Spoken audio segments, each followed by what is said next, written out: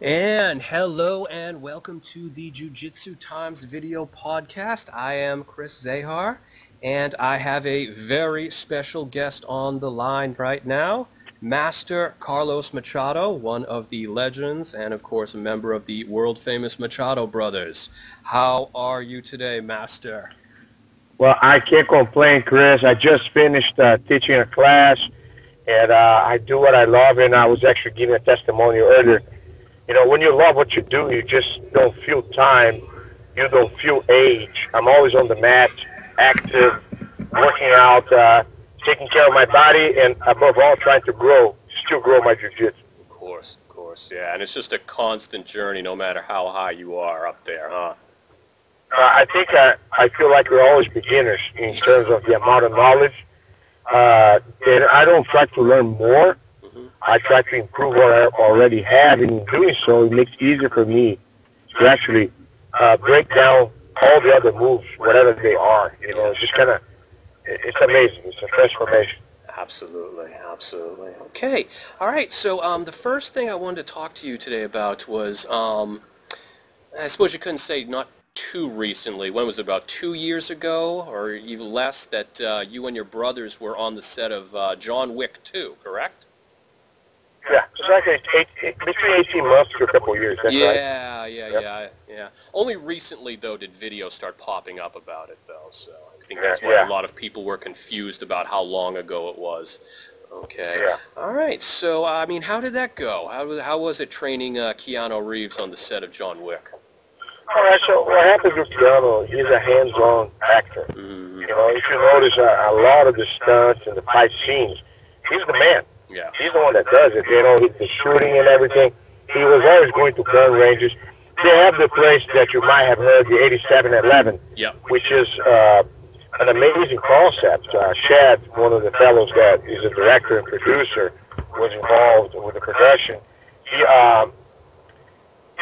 idealized that, and my brother Hegan was instrumental because, he kind of put together, some of the jiu-jitsu, and then they have a whole group of stunt people that are ongoing training, and they're versed in several different martial arts. But Keanu himself, he spent quite some time on the mat doing, a lot of the sweeps, the triangles, and mixing up they call gunjitsu. It's just like he will just kind of exploit, the fact that he's a professional, assassin, and it's quite interesting and entertaining to see the product beforehand, all the scenes and stuff.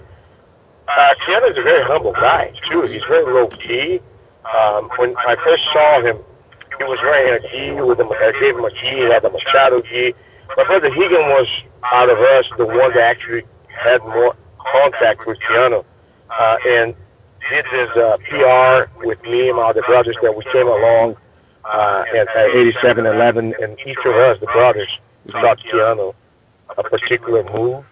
And also on my turn, I taught him a lot about the breathing, because he was kind of, before he got to us, he was probably working out for at least 40 minutes, and he was going at a good pace, so he was already humping and puffing.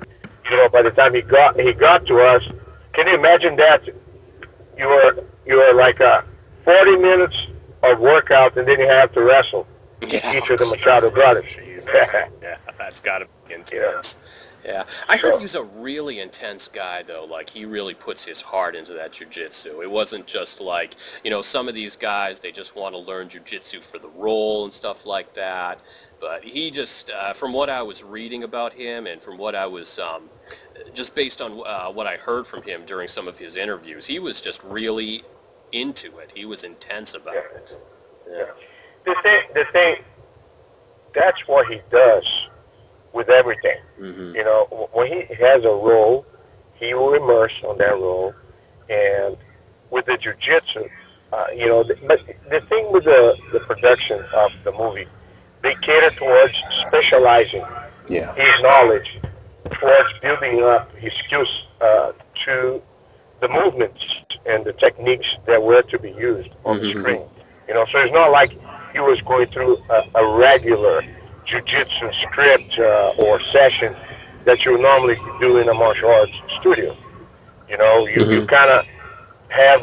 Can you hear me all right? Oh yeah, yeah, you're perfect. Okay, so he has the script, and then he has the stunt choreographer that will, JJ is one of the guys right there who actually worked in the Texas Ranger way back when Chuck Norris used to do the show here. That's another story. How small the world is. I have one of my former students, Mike.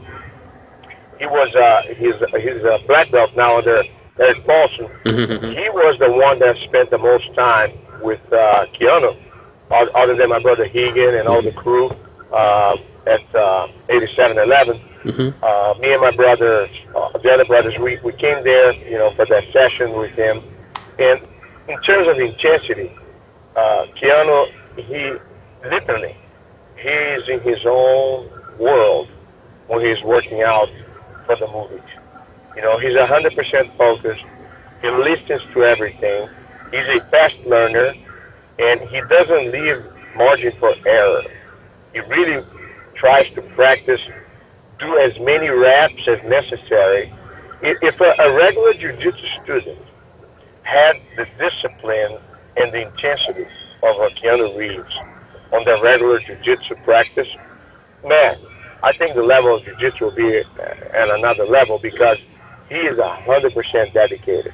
And bear with me, though, that because of his career and all the different roles that occasionally he plays here and there,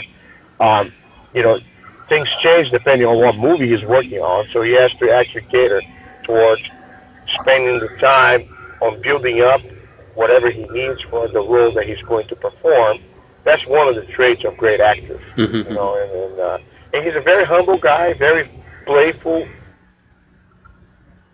respectful. He doesn't have any kind of like, you meet celebrities sometimes and different people, they act in different ways, like they're more, they're superior, they're this and that.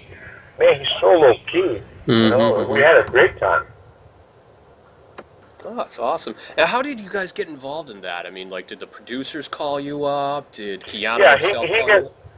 My brother Hegan, he knows everybody in Hollywood, and he was friends with Chad, who was one of the main guys behind the whole project, and he became quite present. He went to New York for some of the scenes that were filmed over there on location, and he invited us over because we had more than one thing that we were doing.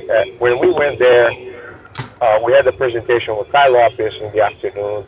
We had what else we had? We had an interview with the sports channel Sensei, which is a big, it's like an ESPN type channel in Brazil. They cover a lot of martial arts and sports. Anyhow, so in Keanu was the main thing. We were there at 7 a.m. in the morning, sharp, and we spent probably like 3 or 4 hours over there.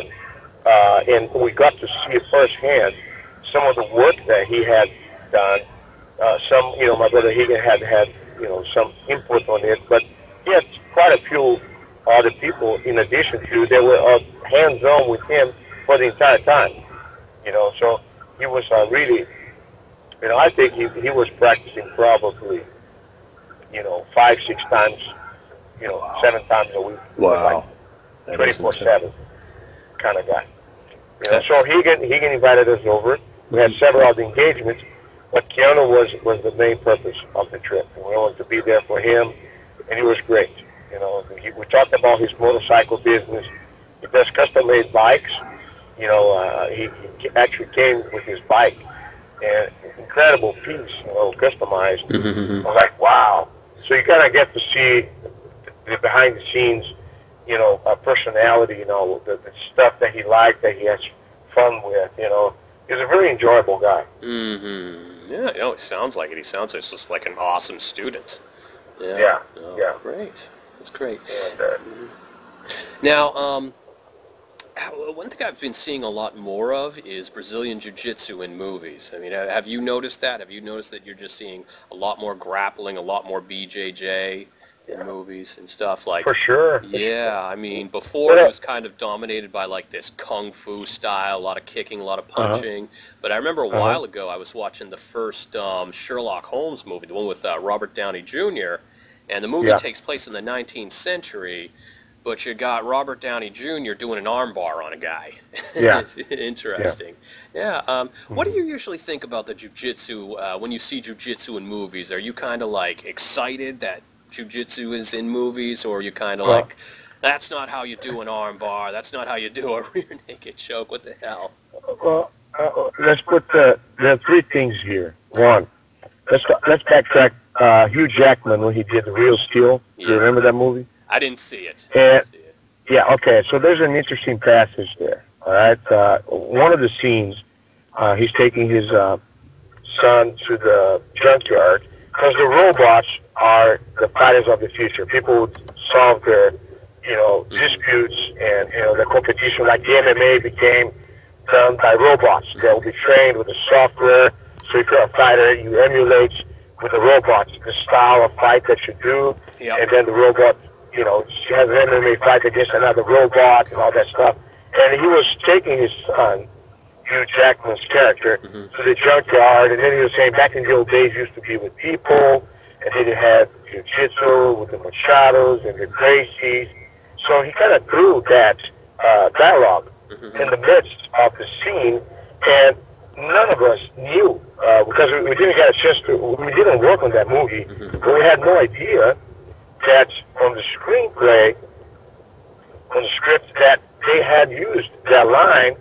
And it's funny because I took my kids. I already knew about that because Higgin saw the premiere, and he was there with some of his buddies, in Hollywood, just watching the movie. And then all of a sudden, that scene takes place, and all his friends are looking at him like, "Did you hear that?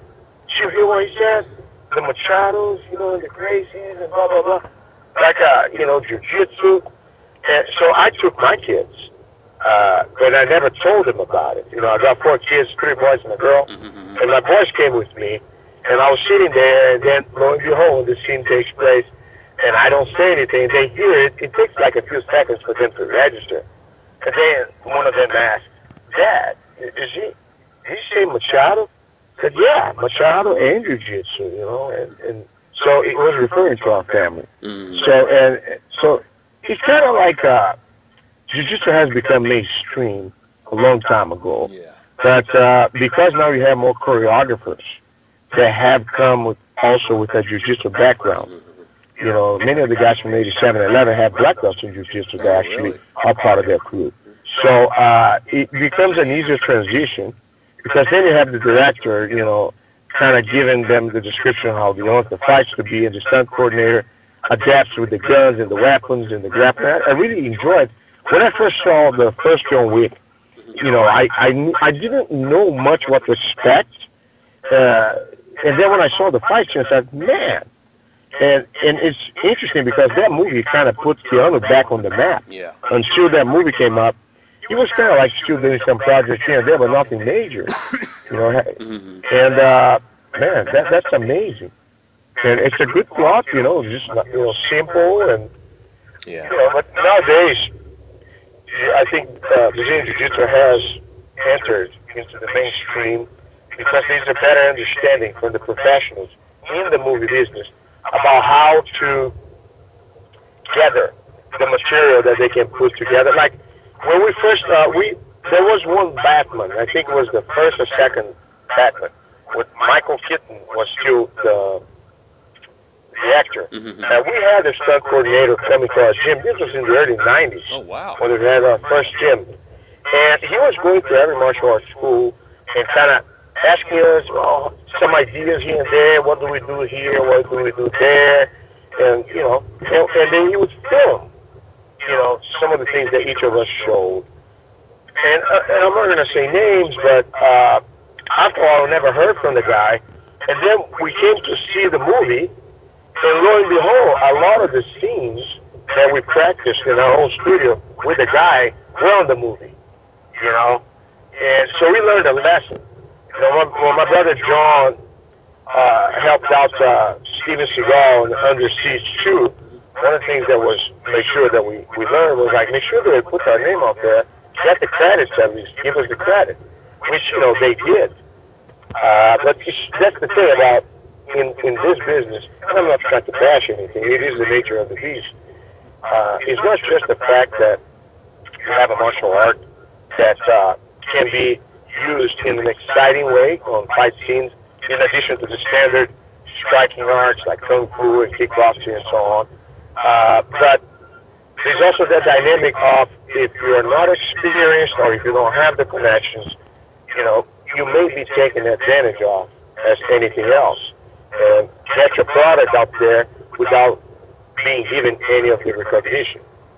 So like I remember Lethal Weapon, for instance, the first that Mel Gibson did with Danny Glover, and you had Gary Busey doing getting caught in the triangle at the end of one of the fight scenes.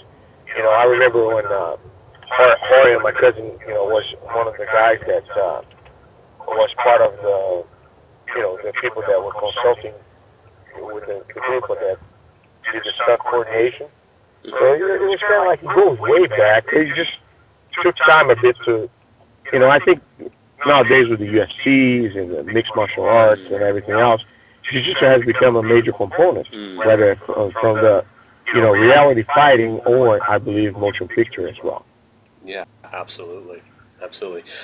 Who gets you guys involved in most of these movies? Is it your brother Hegan? Because I know his gym is in Beverly Hills, isn't it? He has a gym there, yeah. Hegan is instructor of the stars. Oh, sorry. You there? Can you hear me? Yep, I got it.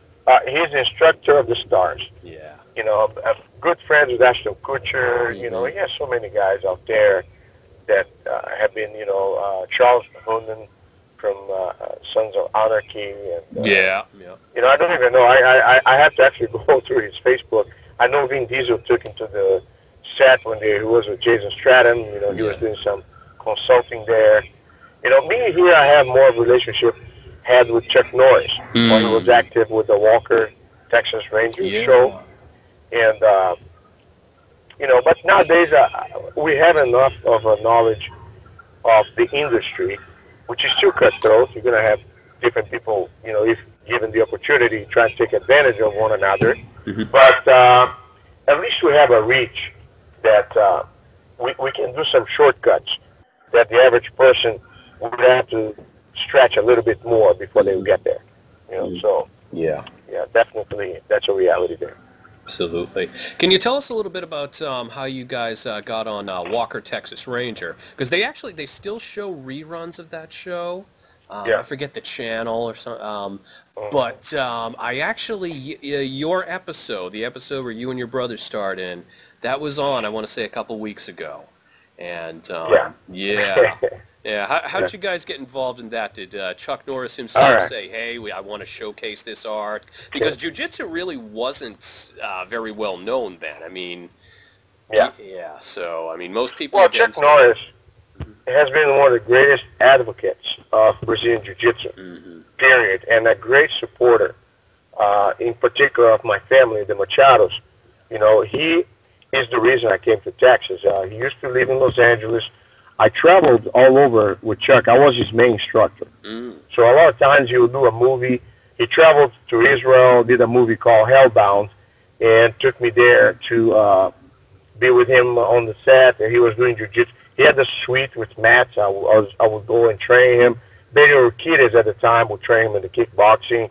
So we were there with him, back then, and one of the things is when the show started, the TV show was in 1992. So it took me 3 years before I actually went to Texas. And my first school was actually inside his TV studio. He had a huge warehouse that was where they would film all the indoor scenes for his show. And basically, I had my gym right there. I had one of the rooms where I would put wrestling mats. I had a desk, and that's how we went. And I remember as I added a lot of new members coming in, new students, eventually when they did the scenes inside the studio, I'd have a red light buzzer that you would always buzz anytime they were actually doing a shot. And we had to make the students be quiet. Okay, you can wrestle, but don't yell, don't talk.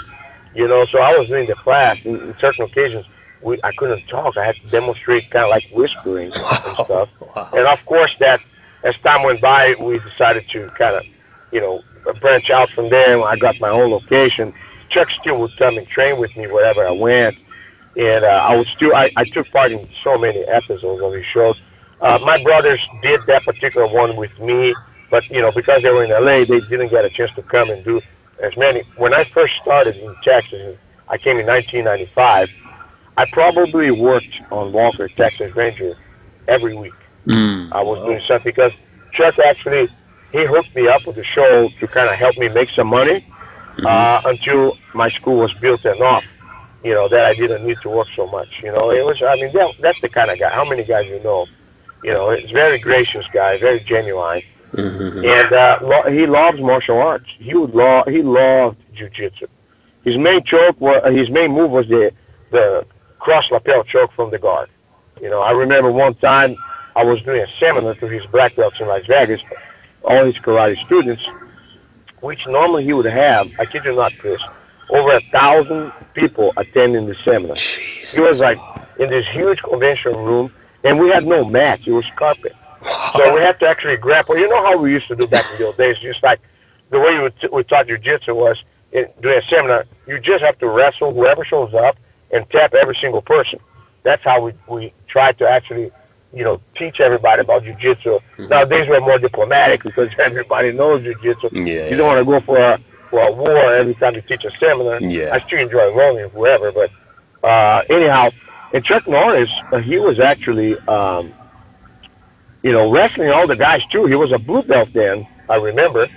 And, man, he was just going, and he wrestled like 5 or 6 or 7 different guys, and he was stepping everybody the same way. He would pull guard, hold the guys down, and do the choke, and then went from there. I have to say something about Chuck Norris. He had different students that had different abilities. He had photographic memory. Wow. If you taught him a move once, that's all he took. He would just learn right off the bat and start using it right away. Wow. I think that if he had a chance to do jiu-jitsu at an earlier time in his life, a little, when he was a little younger, who knows what kind of grappler he would have become, because he was extremely talented and very fast learner. But we had a great time. I mean, Chuck, I occasionally get in touch with him, but now he's retired, lives with his family. He still has a set of twins. I think they're 17 years old.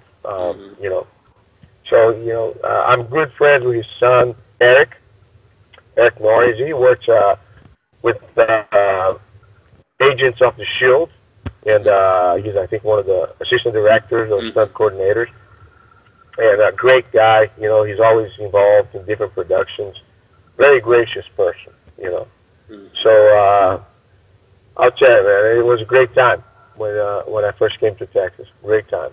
Yeah, absolutely. You think his judo background helped him? Because I believe he was a judo black belt before he started doing Brazilian jiu-jitsu. Yeah. Do you think that helped him out a lot with his moves, or did he just kind of have this just natural ability to do really well?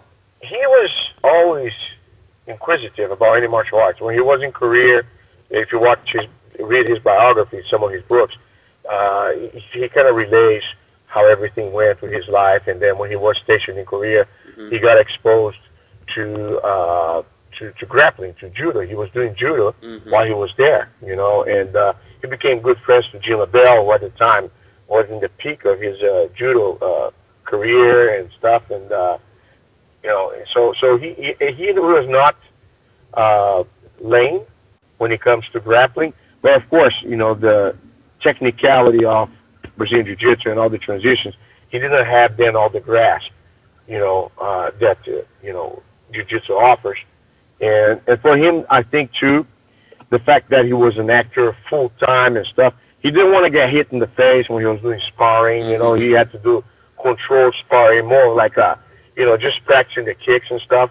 And grappling became a perfect tool for him because he wouldn't get any bruises or anything, and then he would just kind of, could practice as hard as he wanted and still be okay to film afterwards. So it was great.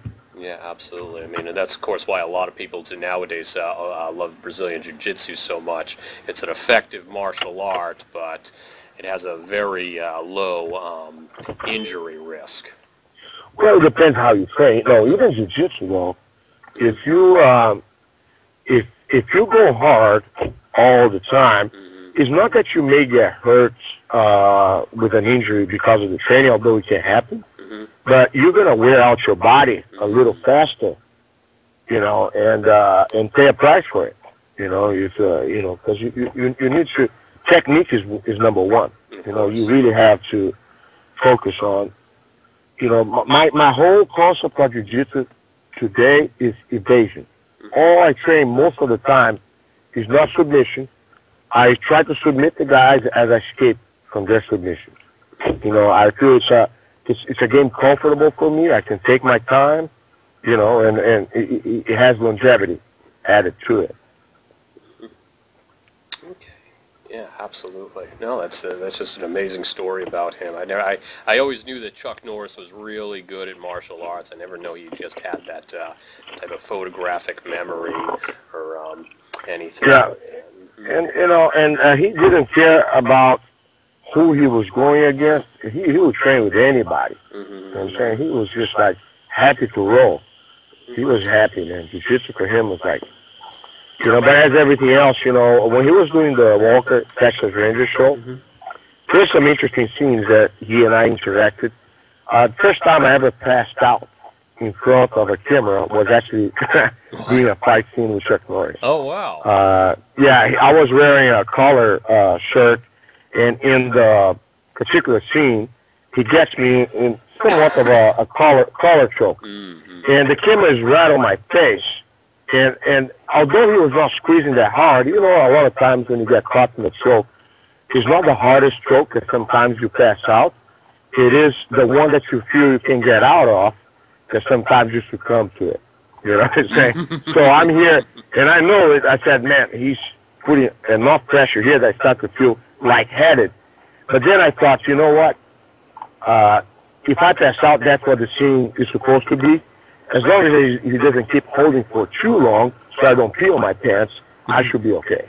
So I kind of I didn't actually pass out all the way, but I was completely dizzy by the time he let go, so I fell on the ground. And then I told him, I do yoga breathing a lot, so I started to do some yoga breathing, and I kind of regained my consciousness. And then I told Chuck, I said, Chuck, next time you do, put pressure on my collarbone, not straight on my neck, because you constrained my breathing to a point that I passed out. And he was like, oh man, I'm so sorry, because he was very gracious with all the people that he would do fight scenes with. All the stunt guys loved Chuck Norris, because he would kick you and stop the kick right in your face, just enough to make believe that, he never hurt the guys. It was amazing, so it was cool. To see that. Yeah. And but I can say I did have the same issue with Frank Shamrock. Frank Shamrock, there was an episode where it's in a prison. They had some sort of an underground MMA going on in a prison. Yep, I remember. And in the fight scene, Frank Shamrock puts a chokehold on me, and the same thing happened. And I couldn't stop because the camera was right on me, and I kind of passed out, and then I got back up.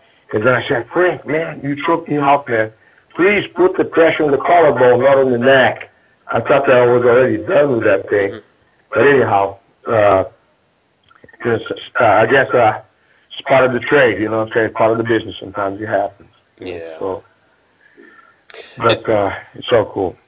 Now, when Chuck trained with you, was he just training privately with you, or was he training with all your other students?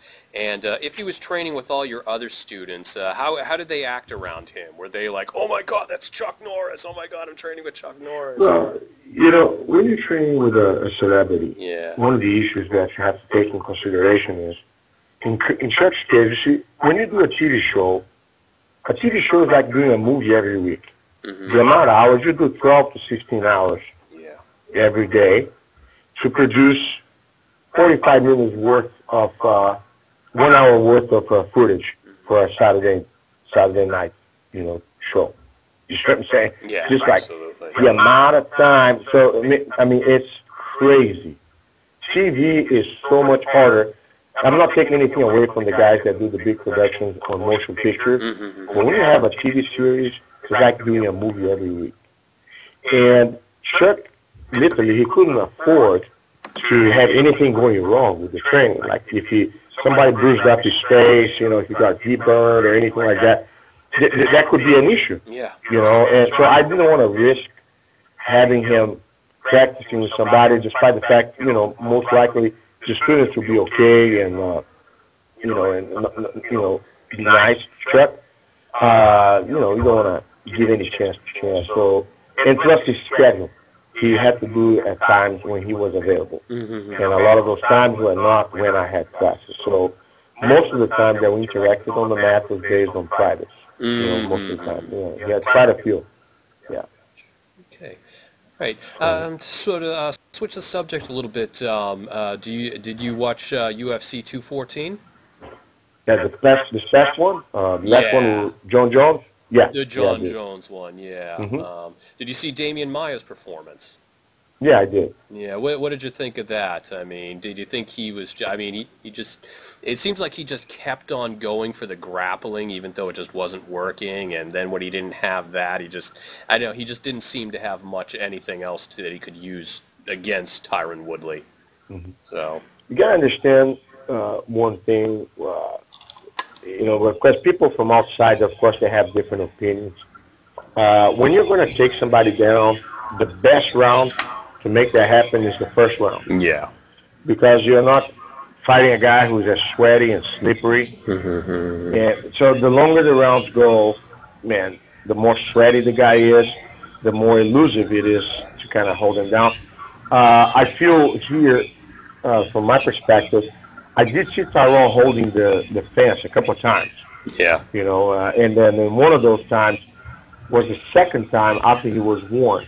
The first time that if he did that again, he would have been taking points away. But it's championship fight, and the referee probably forgot that he warned Tyrone, so there was no action in regards to it. But he did visibly, if you really watch the fight, there will be two occasions where he didn't fall because he did hold the cage. I think here the problem there was that Damian was trying to do the takedowns when Tyrone was not close to the cage, and so he was just kind of turning around and kicking the leg out, the single leg escape.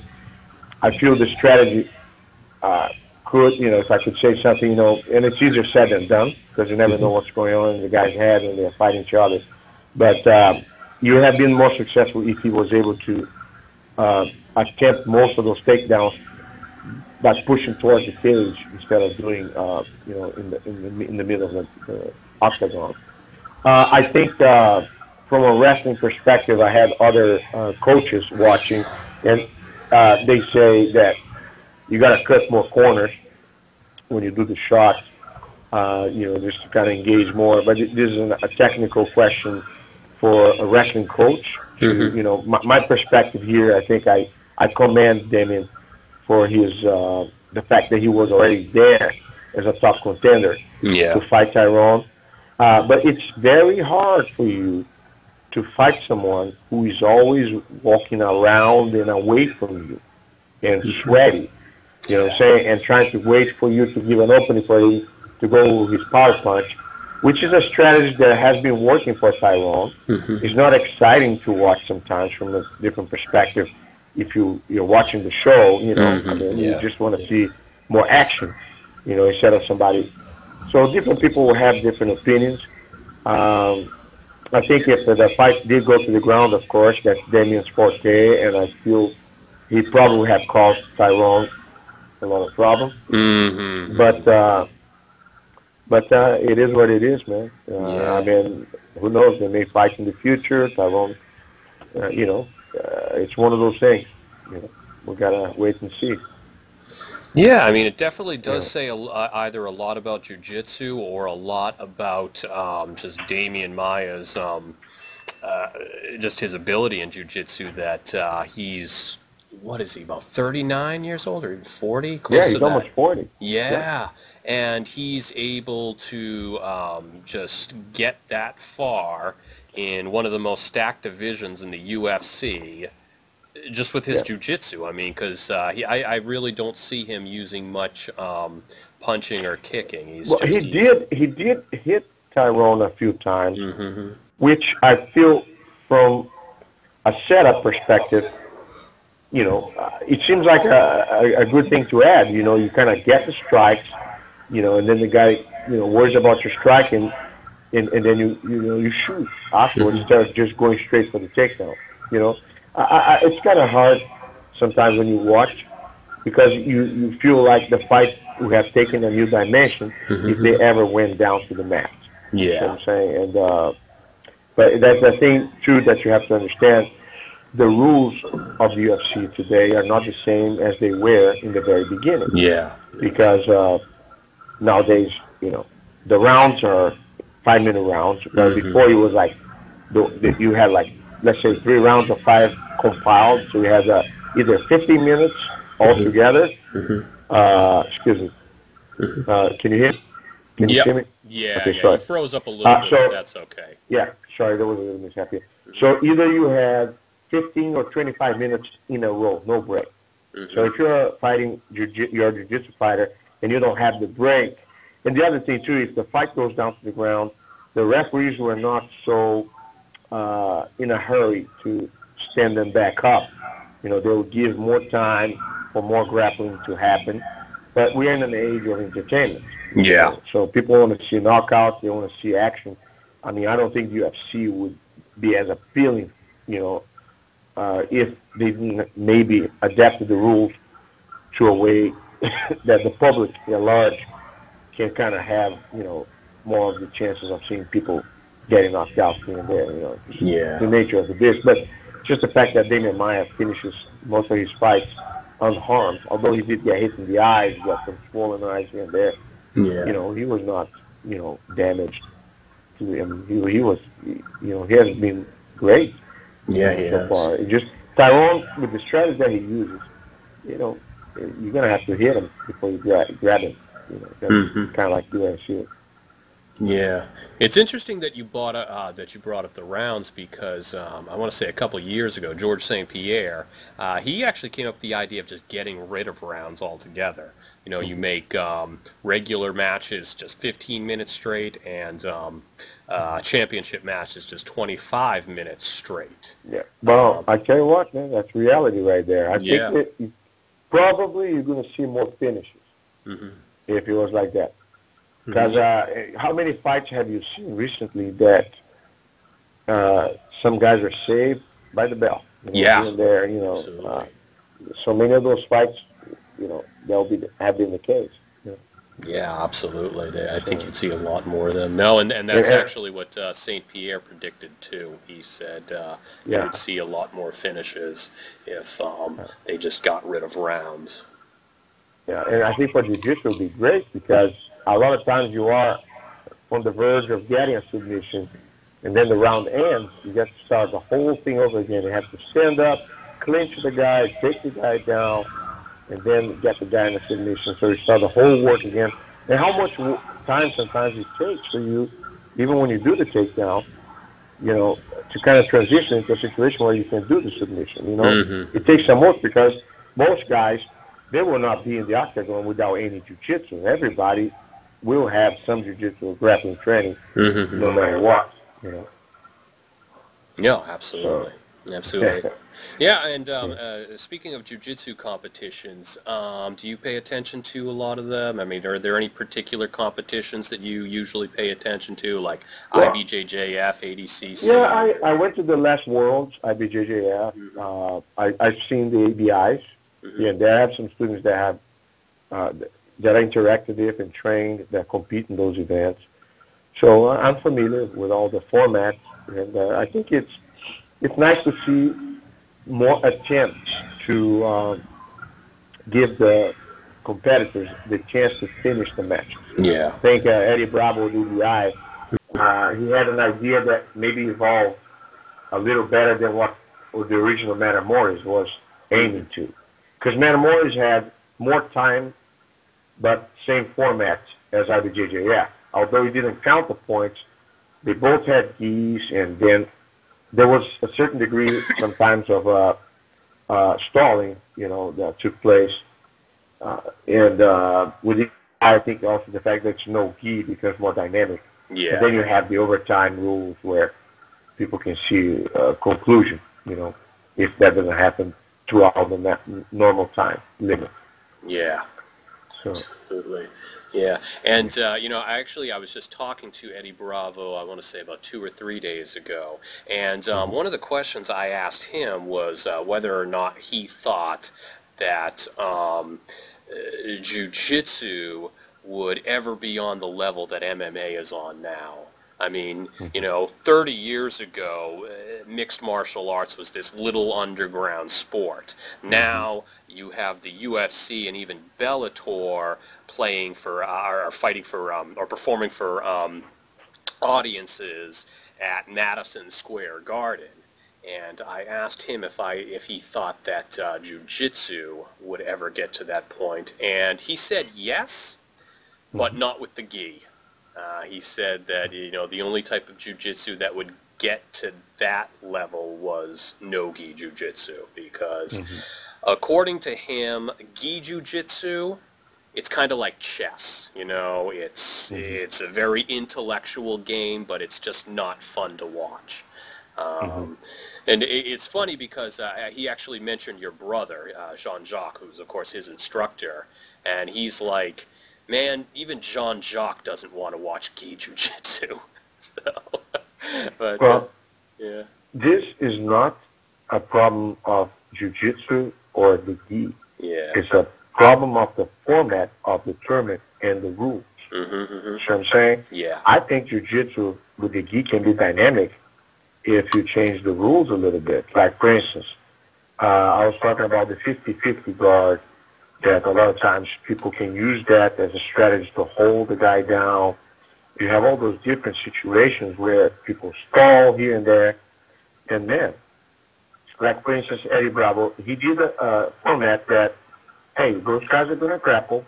They can try to submit each other. Time is up. We start from a position where you have actually a good chance of submitting one another.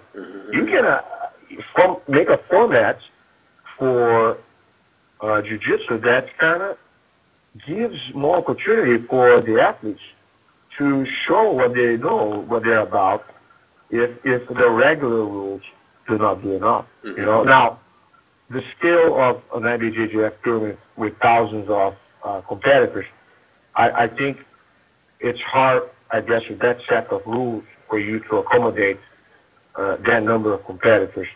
And if you have to change the rules, I guess you have to make an elite group of jiu-jitsu fighters, and then have those guys with a format of rules that actually give a new dimension to the combat, to the fight, to the point where they're going to be with the opportunities to actually get, there's not going to be any stalling. If the guy doesn't finish you, sometimes you can switch. It's kind of like what they do with the EBI, but modified, I believe. So I had my say on the Abu Dhabi, the ADCC rules. I remember back in the old days when their format was you don't score points in the first 5 minutes, and you can score in the next 5 minutes. It's kind of like, so they thought, well, the first 5 minutes there won't be any points, so they're going to try to submit one another. And then if the submission doesn't happen, then we do the fight with points. And then it happened the other way around. The guys waited for the 5 minutes to be up. And then they started to engage more when it counted. When they could score points until they didn't get a submission. You see what I'm saying? Yeah. So I would do the other way around. I would say, do points first. And the first 5 minutes, you count points. And the next 5 minutes is only submission. The reason being is, if somebody is ahead on point, they're going to have to move to score points, whoever is fighting.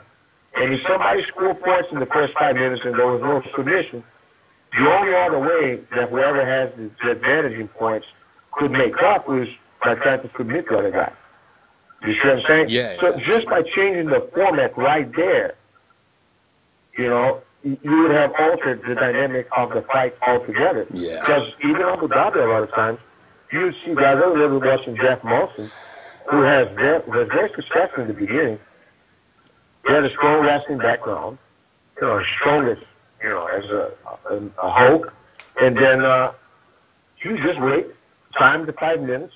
And then when it was points, you do a takedown here, takedown there, spread the takedown points, and then manage the fight from, you know, on the ground and win the fight. He won several ADCC titles using that strategy. A lot of wrestlers actually succeeded with that, you know.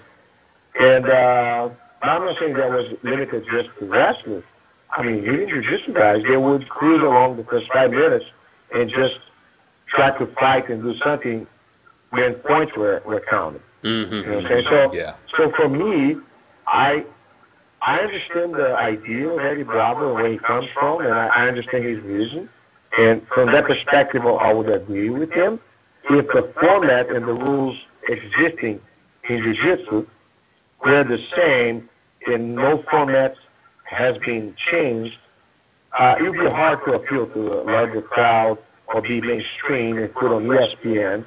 If you're watching two guys on 50-50 for 9 minutes, and then on the last minute, they fight for advantages instead of fighting for submission. You know, you see guys a lot of times, great fighters, they don't fight for 9 minutes, and then on the last minute they go all out. You know what I'm saying? So, like, I would understand why it becomes kind of hard to watch all those fights. You know, I now see why Zinzak, you know, doesn't enjoy as much.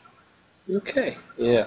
Now, I mean, some people, even some pretty high-ranking black belts, they say that competition jiu-jitsu has kind of ruined jiu-jitsu for self-defense. Like, there are a lot of schools that are focusing too much on competition jiu-jitsu and not enough for jiu-jitsu for self-defense. Do you think there's like a big difference between jiu-jitsu for competition and jiu-jitsu for self-defense, or is it all just jiu-jitsu? All right. I'll tell you what the difference is. Let's say you're doing guard, jiu-jitsu guard. And then I tell the guy on top, all right, please, you can slap the other guy while he's doing guard with you. Try to break free from his grip and slap him. Right there, the dynamic change. So it's not jiu-jitsu itself, it's the format.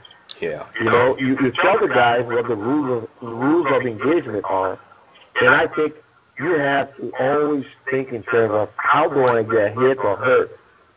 If, like, for instance, a lot of guys, they go for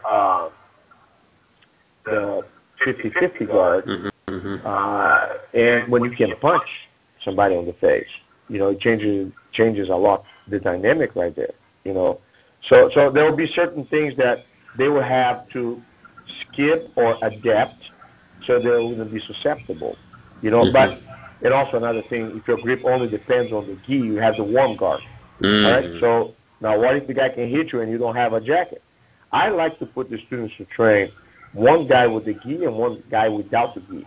Oh wow! I want the guy that has the gi to be limited by giving the other guy the opportunity to hold him in any possible way with advantage of grips, but at the same time compensate when he tries to control the other guy, not have to the same benefit, you know, of having the gi. So it's a very good thing. And then when you add the strike, like if you do a mount escape, an UPA escape, when all the guy's trying to do is hold your collar for a choke, it's one dynamic. I don't teach people to do the UPA. I teach people to spin under one. The first thing I do if I do a mount escape, I want to take the guy's balance. Because if the guy doesn't have balance, one, he's less susceptible to submit me. Second, if it was a self-defense situation, he's less susceptible to strike me. And even if he did, you wouldn't be as powerful as if he's in balance. You know what I'm saying? So the equation there, you can teach the same concept and just adjust when you get hit in the head and when it's okay for you to go just for the submission without hitting the guy. So I think this is an education process.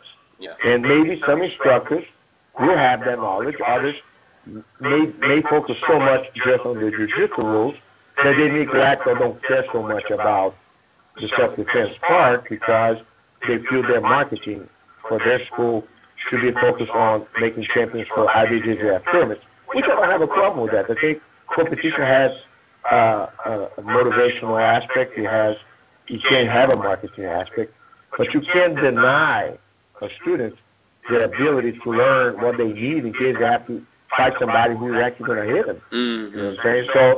So for you, if you're doing the training, you have to ask your partner. It doesn't have to hurt to say, hey, try to slap me in the head, well, not too hard. And all I'm going to do, I'm going to block you when I'm doing that with you. That right there is self-defense 101. Mm-hmm. You know what I'm saying? Yeah. And then from there, you can evolve from any position. You know, so. So, speaking of slapping, what do you think of Eddie Bravo's combat jiu-jitsu? He once described it as, quote-unquote, keeping jiu-jitsu honest. Do you think it will have that effect on jiu-jitsu? Like if more schools start practicing like jiu-jitsu with slaps, will that help keep the art more, honest, as Eddie Bravo put it? I think when you develop the mechanics of a move, for self-defense aspect, you have to do it, take in consideration, protect yourself, not getting hit, or minimizing the impact, being out of harm's way, let's say. But certain times when you're doing the drills, you might have to develop the mechanics first without the slap, and then include that on a situation where you can use it with the self-defense. So it's a study. It's a study. Jiu-jitsu is a study, like any science. It has to be done in a scientific way. Yeah. You know, you have I give you an example. People concentrate on using the hands. I like to use the forearm and the elbows when I do escapes. The hands, I don't push people. I actually pull people when I'm trying to escape. And I feel it helps me so much more because I keep the guys close to me, and I can still push myself away from the guy and move my hips and do a regular strength escape with way more results than doing with the pushing. Just an example right there. You know, I wouldn't have not been able to develop that idea if I didn't practice the drills from a jiu-jitsu perspective. When I say jiu-jitsu is one, but with the perspective of developing the mechanics without worrying yet about the hit part. And then putting that together with self-defense afterwards when the mechanics is flowing. You know what I'm saying? So. Yeah, absolutely. Absolutely. And of course... But I agree with him in terms that, I don't know, I guess you have to see. You know, but I do feel you got to learn how to protect yourself. You know, and there's no other way of doing it unless you have the rules of engagement changed for you to have you have to perform, taking consideration the guy's going to slap you. You know what I'm saying? So I think it's not a bad thing. Yeah. Absolutely. Okay. All right. Last question. Rickson Gracie, he was your cousin, was recently promoted to a red belt. He did get a little bit of criticism in the jiu-jitsu community because he went right from the red and black belts to red belts. Why do you think that they chose to just give him the red belt right away instead of giving him the red and white belt? Well, I tell you what, if you could read what is in the mind of every member of my family, my cousins, I know his brother Hoyer wanted to give him a surprise. I was there. I did film on my FaceTime. I mean, my Facebook Live. I did a Facebook Live on my page. And it was more like I didn't discuss with Hoyer the behind. He gave me his account why he wanted to do it, and I respected it, and I committed to be there. So was my brothers in Zach, and quite a few of the core belts like Pedro Sala, Carlos Valente, several other, Fabio Santos, guys that have been in the game for the longest time. And the common, I guess, consensus there was Rickson is above question, whatever. But at the same time, he himself, because of his federation, Global Jiu-Jitsu Federation, he's creating standards that he wants everybody to abide by. So at that time, he was giving a speech, about what he wanted to do, and his idea was to make sure that everybody had a standard that they could refer to. But then halfway into it, Hoyle reiterated, and Master Alvaro Barreto, who was a direct student, a red belt, direct student from late Master Helio Gracie, said if your dad was here, he would have awarded you. Are you going to overrule your dad?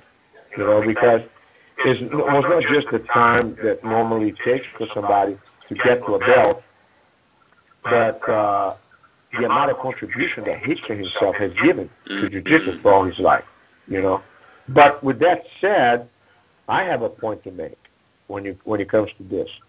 I'm not sure what the criteria is with the different organizations, but I think it shouldn't be based just on time. For instance, if you get a black belt today, and let's say 3 years from now is the anniversary of the day you got your black belt, you automatically become eligible for a degree. And then another 3 years, another degree, and after the third degree, it's every 4 years or 5 years, and so on. But does it matter if you do any jiu-jitsu at all, or if you just don't do any of it, but you keep, your membership current with whatever federation that grants you the rank, and you don't have to necessarily be engaged in the art. And for me, I think that when you look at martial arts, if you don't have active, role and engagement, practicing and evolving, growing, you cannot get a rank. You know what I'm saying? Because you have to be assessed at one point in time. And, so I don't know how it works. I haven't investigated right now. But I know that I feel that it's something that I have a problem with. If you become a black belt and then let's say you're a couch potato. You don't actually step on the mat anymore, and then 3 years from now, 5 years from now, you get a degree. That's an honorary degree for me. It's not a real degree. You know what I'm saying? Unless you are involved in the art. So this is the way I see it. But like I said, I can't say for others because, and I'm not referring to Rickson because Rickson, he lives and breathes jiu-jitsu. For me, I will not contest whether Rickson stays a red belt as it is, or if he decides to put his other coral belt and just wear that when he's 65 or whatever time that he enforces on his global federation. And I'm sure, Chris, that everybody will have an opinion. Everybody say this, everybody say that, and I'm sure there are disagreements that unless they all sit down and agree with a policy and a standard that everybody can abide for, there's going to always be one side or one faction that's going to act in a certain way and see things in a certain way, and others that are going to do it in a different way. And if there's no communication or a bridge between everybody, each one will be doing their own thing, and then we're here in the middle trying to figure out what's going on. You know what I'm saying? So I do believe there has to be a standard. I don't care about, look, for me, time, I don't care if it takes 50 years for you to get a coral belt or a red belt. But I think you should be engaged as an instructor, teaching, trying to improve upon yourself, living the lifestyle of jiu-jitsu, and leaving a legacy that your students can follow. You know what I'm saying? Yeah, absolutely. So, but like I said, I don't have the answer to some of those questions yet because I don't have the information from Rickson's perspective. What he wants to do it, but he was honored with the fact that we all took the time to see him. I will honor Rickson anytime. I think he's a legend. I think he's somebody that has done so much. He's an incredible human being. And I think that what happens is if people just sit with Rickson, just to listen to him, when he tells you about jiu-jitsu, he doesn't explain the technique. For instance, I remember one thing he said was when he skips from the mount, he grabs somebody's arm and he glues to his body. And all of a sudden, the arm is no longer the other guy's arm. It's his arm. So as long as you make contact, that limb becomes yours. And that's how the octopus theory in jiu-jitsu takes place. You have two arms and two legs, but if you glue the guy's arm to your body, all of a sudden their arm belongs to you. Yes. And that's how he builds his escapes based upon. You know what I'm saying? He takes the guy's power and adds to his own. So when you talk to him about something like that, the average person might not even grasp. But that's the conversation that I want to have. How would Clay Hickson just talk to me? They doesn't even have to roll with me. You know what I'm saying? Oh, yeah. Absolutely. Luckily, I'm his cousin, and then he's gracious enough that he'll give me advice for free if I ask. But I wouldn't mind paying because I think it's gold. Yeah. And that thing right there, I use that for my own in so many instances, and I'd be able to actually improve my students' skates to another level just from a casual conversation. Yeah. So you want to try to get into the politics of the belt and this and that, go sit down and talk to the guy about jiu-jitsu. And you're going to be surprised, you know, if it doesn't blow your mind. Absolutely. Yeah. So. Absolutely. Okay, well, Master Carlos, so, listen, we can't make the video too long or else it's just never going to upload. So thank you so much for your time tonight. Any parting words you want to say to our readers or before you go? Or? All right. I want to thank you and Jiu-Jitsu Times for your incredible work. I think you guys are a great blog, a great tool, vehicle, and platform to promote, I believe, Brazilian Jiu-Jitsu the way it should be. You're unbiased, and you kind of try to give coverage the way it is and give everybody a chance to express their opinions. I'm honored to be at your show today. And if I can just say in full plug, anybody who comes to Dallas, RCJ Machado, we're always welcoming. We're having students from all parts of the country and abroad that come and visit us. I will take good care of you. It's free coffee and free Wi-Fi at the RCJ Machado Academy, and I'll do my best to make sure that you're a good guest anytime you come by. I did write a book a while back that talks specifically about jiu-jitsu from a philosophical perspective. It's called Putting the Pieces Together.